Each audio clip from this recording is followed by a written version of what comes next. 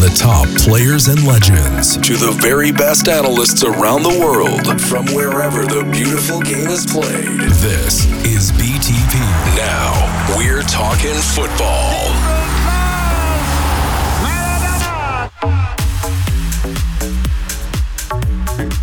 Yes, hello folks, welcome to another special episode of Beyond the Pitch. Delighted to be joined by the magnificent Jan Åge Fjørtoft. Of course, Jan's been on the show a number of times before. He's also had a very interesting summer. He has been one of the best sources, of course, for what's been going on in Germany with Sancho and many other. I'm here to talk to him about that, about this emerging young Norwegian team and a few other things. So first of all, Jan, how you doing? I'm fine, and yourself? All good, can't complain. So I appreciate you coming on. I want to ask you, first of all, because you get what I get. So let's clear the record. You're someone that doesn't, you report the news, you don't create the news. So whenever you give out transfer updates that are not what people want to hear, you end up getting abuse. I get it too, lots of other people get it too. Has that been a new thing for you this summer, Juan? Yeah. No, the good thing for me that it hasn't been new because I've had it since I was 18 in different roles.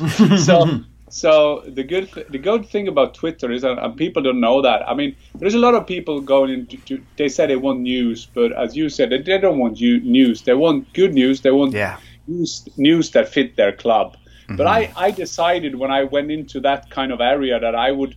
I didn't know anything about Partey going to Arsenal or whatever. My speciality more or less is between Germany and England, and then sometimes I'm lucky with Hauge going to AC Milan. But this is not. This is more like a consequence of the job I'm doing for those leagues when I do TV, and then over the years I know a lot of different people. So I try to report what I hear, what I can confirm that I know, but.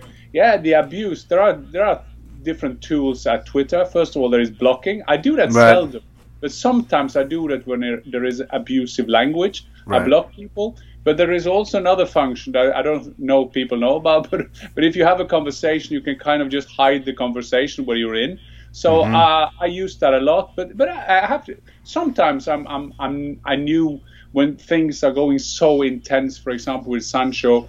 And I talked to people, they said there's no chance that it will go. I thought, should I put that on? Because I would disappoint so many people. But you got to do what you got to do. Yeah, listen, I get exactly the same information and the same reticence. I know as soon as I tweet this, I mute the conversation immediately because I know exactly what's coming. I don't want to read it. I don't want it to affect my day. And I was getting the same information that you were getting, that this transfer was never even close to happening at all. Were you bemused by United's strategy on this? No, but first of all, I knew about the strategy for Dortmund, and I because of Erling Haaland going to Dortmund, I kind of reconnect with Dortmund again, because when I worked for Sky Germany from 11 till 14, and Jurgen Klopp was the manager there. I was able to be a part of them going to the Champions League final at Wembley, where they ending up losing, and it was unbelievable to be a part of that journey of Dortmund. And when Erling Haaland came along, I followed all his games, so I got to know the people of and around Dortmund, because there are sometimes it's easier to get your information from the people who speak to the people, and somehow you've got to respect them as well. But there are some people that say, yeah, Jan, you don't have sources, you don't speak to if people knew the sources I really had, if I could tell what I really knew. But sometimes you get yeah, I can tell you this, but you can't report it in that way. Of course, yes. And I will do a funny story, because some years ago Toni Kroos was linked with Manchester United. I was writing that Manchester United would get that player, and he ended up going to Real Madrid, because it's tough when Real Madrid comes on the stage.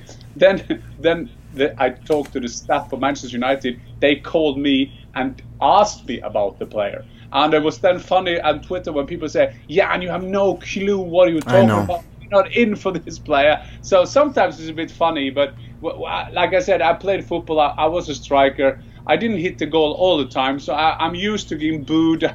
I'm used to get some abuse, so that's okay. It's just insanity to me, though, that people would look at this and think, this guy played professional football in the Premier League, he played professional football for his country, he played professional football in Germany. You wouldn't pick up a contact here or there along the way? I mean, it's truly... I've been working on football for 10 years. What do they think we do? I mean, do they not think you speak to people? Yeah, exactly. But the thing is now, it's lucky as well, that because it's kind of my generation to kind of get into different roles around the football world. And it's also that I'm not a full-time journalist. It's 20% of what I'm doing is TV and all that stuff. And I got a communication company in Norway. I work a lot around Europe. And then you end up, like you said, you end up meeting a lot of people, and you'll talk to them. Having said that, I mean, I grew up in a very small village of Norway, 900 inhabitants, very small village by the coast. And I remember in that time we didn't have transfer window. We didn't even pay transfer for my 6th division team. But I remember the 12-year-old Jan being very, very... I was so excited if we could get a new player ahead of a new season. And that was Division 6 in Norway. So some way you gotta respect the people that you're reporting to, even if they sometimes go over the board and kind of, we want Sancho, we want this, we want that. But you have to understand that a lot of these people, they have notification, everything that's said about Sancho. So I can understand that, and especially Manchester United fans that seems to be kind of lost in some transfer windows, except Bruno Fernandes was a great signing in the winter, difficult winter transfer window. So some way you have to understand this excitement as well, because maybe 1 or 2 players away from being excited again. A lot of these people, they grew up seeing Beckham, they were seeing Cantona, they're seeing signing great players, Ashley Cole and Teddy Sheringham and Solskjaer or whatever. And so you kind of, I understand what people are very, very excited about transfer windows. Yeah, it's true. I mean, look, I'm a 43-year-old man and I still get excited. But tell me a little bit about Solskjaer. You know Solskjaer well. Do you think he's going to be happy with what he saw in this window? But I think that every manager will put in his demands. The problem is with Manchester United, you don't have that role between the manager and the CEO, Woodward. So I think that makes it a bit more difficult for Manchester United, although they have a staff who are kind of responsible for that. I mean, I think everybody understands that Sancho was the number 1 target for Ole Gunnar. So I haven't talked to him about that, but of course he won't be happy, because he wanted class player. He would like 2 or 3 new great players. I'm sure that he wanted that, and I mean, Sancho would have been great for them. And sometimes during this thing that I think that I can in a neutral way analyze this, because Jadon Sancho would be a perfect signing for Manchester United, not only in the way he producing chances, the way he producing goals, the way he takes on people, but he would also be kind of the biggest transfer of the window that would excite Manchester United fans all around the world. So I think that would be a perfect signing for Manchester United, and obviously that will disappoint them. I look at Solly and I think if he walked away today, has his reputation been enhanced by what he's done at Manchester United? I mean, you look at what he did the second half of last season, and I thought he'd done a fantastic job. It's a difficult football club to manage. But do you think if he walks away today, he has done a good job and his reputation has been enhanced? I think that the way he managed to get a 3rd place last season in the Champions League, that was perfect. That was down to him as well, because if we blame him for not playing well, we also have to give him the credit when they kind of turned around a bit how they played.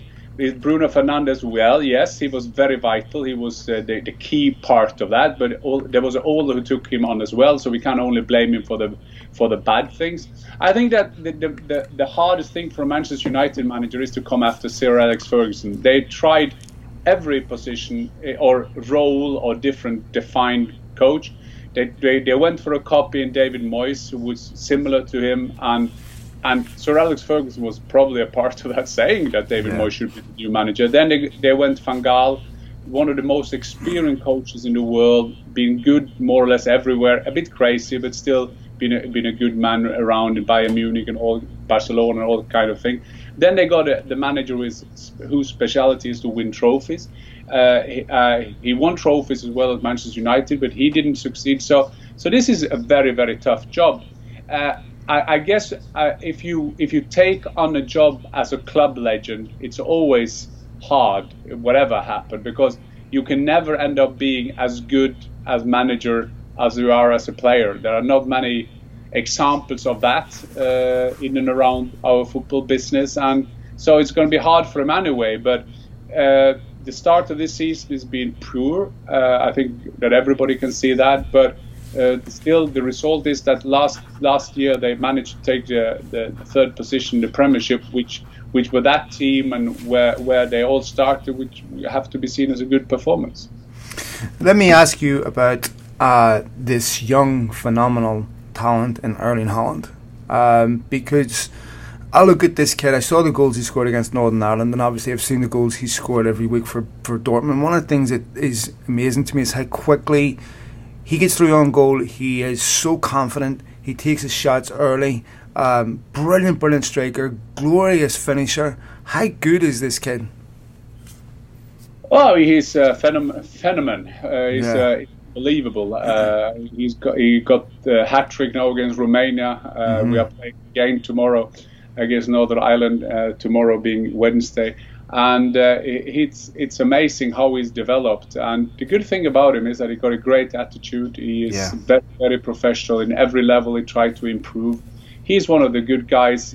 He sometimes in his interviews he make maybe another impression, but this guy. He's 20, and this guy likes to have a bit go with the journalist. I'm being a receiver, and I've never had a problem with him because he probably know what I will give him back. But all the Champions League campaign started, and then he started in Salzburg, and I was having a lunch with him and his dad, and I said, "Listen, my friend, I've seen your interviews in Austria. Just don't ever try." But of course, he's trying because he's 20. That is what is all about. But I mean, the way he score goals, his hunger for goals, his ability to get the right runs, and I mean that was the most thing that impressed me when I saw him. I've obviously seen him in Norway, but the first time I saw him live, I think, was at Anfield when he came on against Liverpool. And not only did he score a goal that he was all on his own in front of the goal because of his great run, but if he had players around him who would seen his run, he could have scored 3-4 goals, and he was on for 25-30 minutes.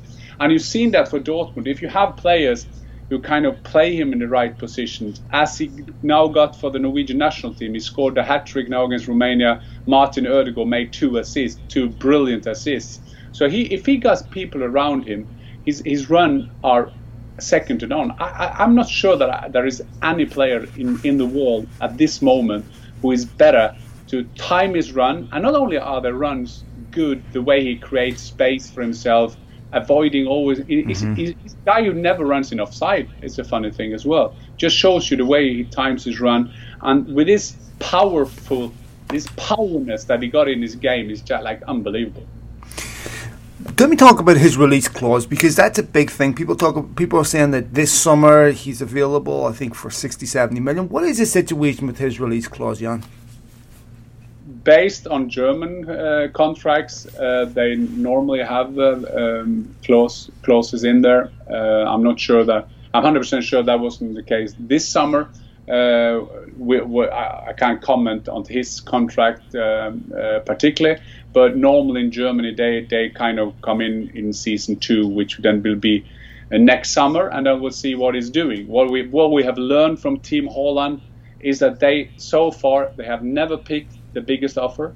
They have never picked the biggest club. They have always picked a club who can develop the player at most, which they did when they went to Salzburg, being a part of the Red Bull project, and what they've done now, going to Dortmund. Dortmund is not a small club, but still it's a smaller club than the possibilities you had around the world. I want to ask you about this project, Big Picture, because I just had Andy Gray on the show right before you. It was interesting to hear what he had to say. What's your take on all of this, Jan? Well, I think that we just have to start with a positive thing about that something happening, because it can't be that you have in one country unbelievable rich clubs and the smaller clubs kind of going bankrupt. So the system is not perfect, not at all, not perfect at all. Do I think that's the 6th biggest club with foreign owners should go in and sort that out? No, not at all. Do I think that the Americans, sorry for, I know where it's all right. That the Americans should go in and kind of make a kind of American way of doing the proud English football? No, not at all. Do I think that these clubs should just do it and kind of hold the other clubs in as a ransom and ask, kind of kidnap the ideas and initiative because they're big? Not at all. Hopefully they can use this to rethink the system, because if you see proud clubs like Bury or whatever, clubs that kind of just disappear off the map, then you can say, well, they had a chance, they had some local business people or whatever. But we know that the system is not perfect if you have only the Premier League who kind of, or the upper Premier League who kind of survive, and they survive on oligarchs or Middle East oil or American money. I don't think that system is perfect at all. So I hope that this could be a start, that people wake up, that they need to make this fairer. When you see what the different players earn, how much you pay for them, and these transfer fee can kind of keep 10, 12 clubs in the football league alive, then you know that the system is bad, and you can't end up like these 6 clubs play each other. They need to play Fulham. They need to play Sheffield United. They need to play the clubs who get promoted. Even if that's Brentford, that is the part of our legacy. And if we take that away, we have, in English football, we have taken away so many fans because of the tickets prices. And I can see that in the stadiums, when I compare the English football stadiums compared with the German football stadiums, there are a different atmosphere. And I think that people should be aware of that, because someday the big TV stations who now pay the big money, they will say, well, there's no atmosphere at the stadium. Who are the people who are at the stadium? Are they only the corporate fans? And not like in Germany, you have all the masses, so to say, who can afford the tickets. So these worrying times, and hopefully this initiative can be used for people to wake up. Last question, Jan. I want to ask you about this magnificent Norwegian team. You've got Haaland, you've got Soloff, you've got Odegaard, you've got Hauge, you've got Christian Eiger. How good is this Norwegian team? Good players, very talented players. The reason I'm saying that is that for a small nation like Norway, it's with proudness that we see that we have those kind of players. Having said that, I mean, we had some wake-up calls lately. We played an Austrian team that a lot of people in Norway underestimated, because if you see the players they've got, maybe not the most famous one, but they're all more or less playing in the German Bundesliga. We had the same with Serbia. They had 3 people on the bench. Jovic, the Real Madrid, he couldn't even get on the pitch. So there are other teams doing well as well. So the problem for us now that we have many attacking players, people going forward. We were based in the old days when we were quite good on a great defense, and then somehow we built up a attacking way of playing. But now with Ødegaard and Haaland, we have 2 of the best talents around. In Hauge, we had a player that for 3 years ago, he played at the 4th level in Norway. He was on loan to a club called Ålesund, and he played in their 2nd team. So that is a story in itself. But I'm a bit worried that we don't have the great balance in our team. We are a bit lack of defenders in our small country. So hopefully we can change around. Hopefully now, we had a match ball against Serbia, and we missed that one. Serbia were a better team. So hopefully now in a new qualification, it's time for us to qualify again. Last time we qualified for a championship was 20 years ago. But people like myself, being a part of the US World Cup, when we qualified that was the first time since 1938. So hopefully we don't have to wait that long this time. I hope not. I still remember that old Norwegian team. Some brilliant characters in there. Jan, thank you so much for taking the time to join me. You're brilliant on Twitter. Thank you for all the work that you do. Ignore the trolls. Keep doing what you're doing. And thank you for taking the time to join me. I really appreciate it. And it was a pleasure to be on, and please ask me again. And likewise, I love your work. Cheers, mate. Thank you so much, Jan. You're a gentleman. Cheers, mate. Bye-bye.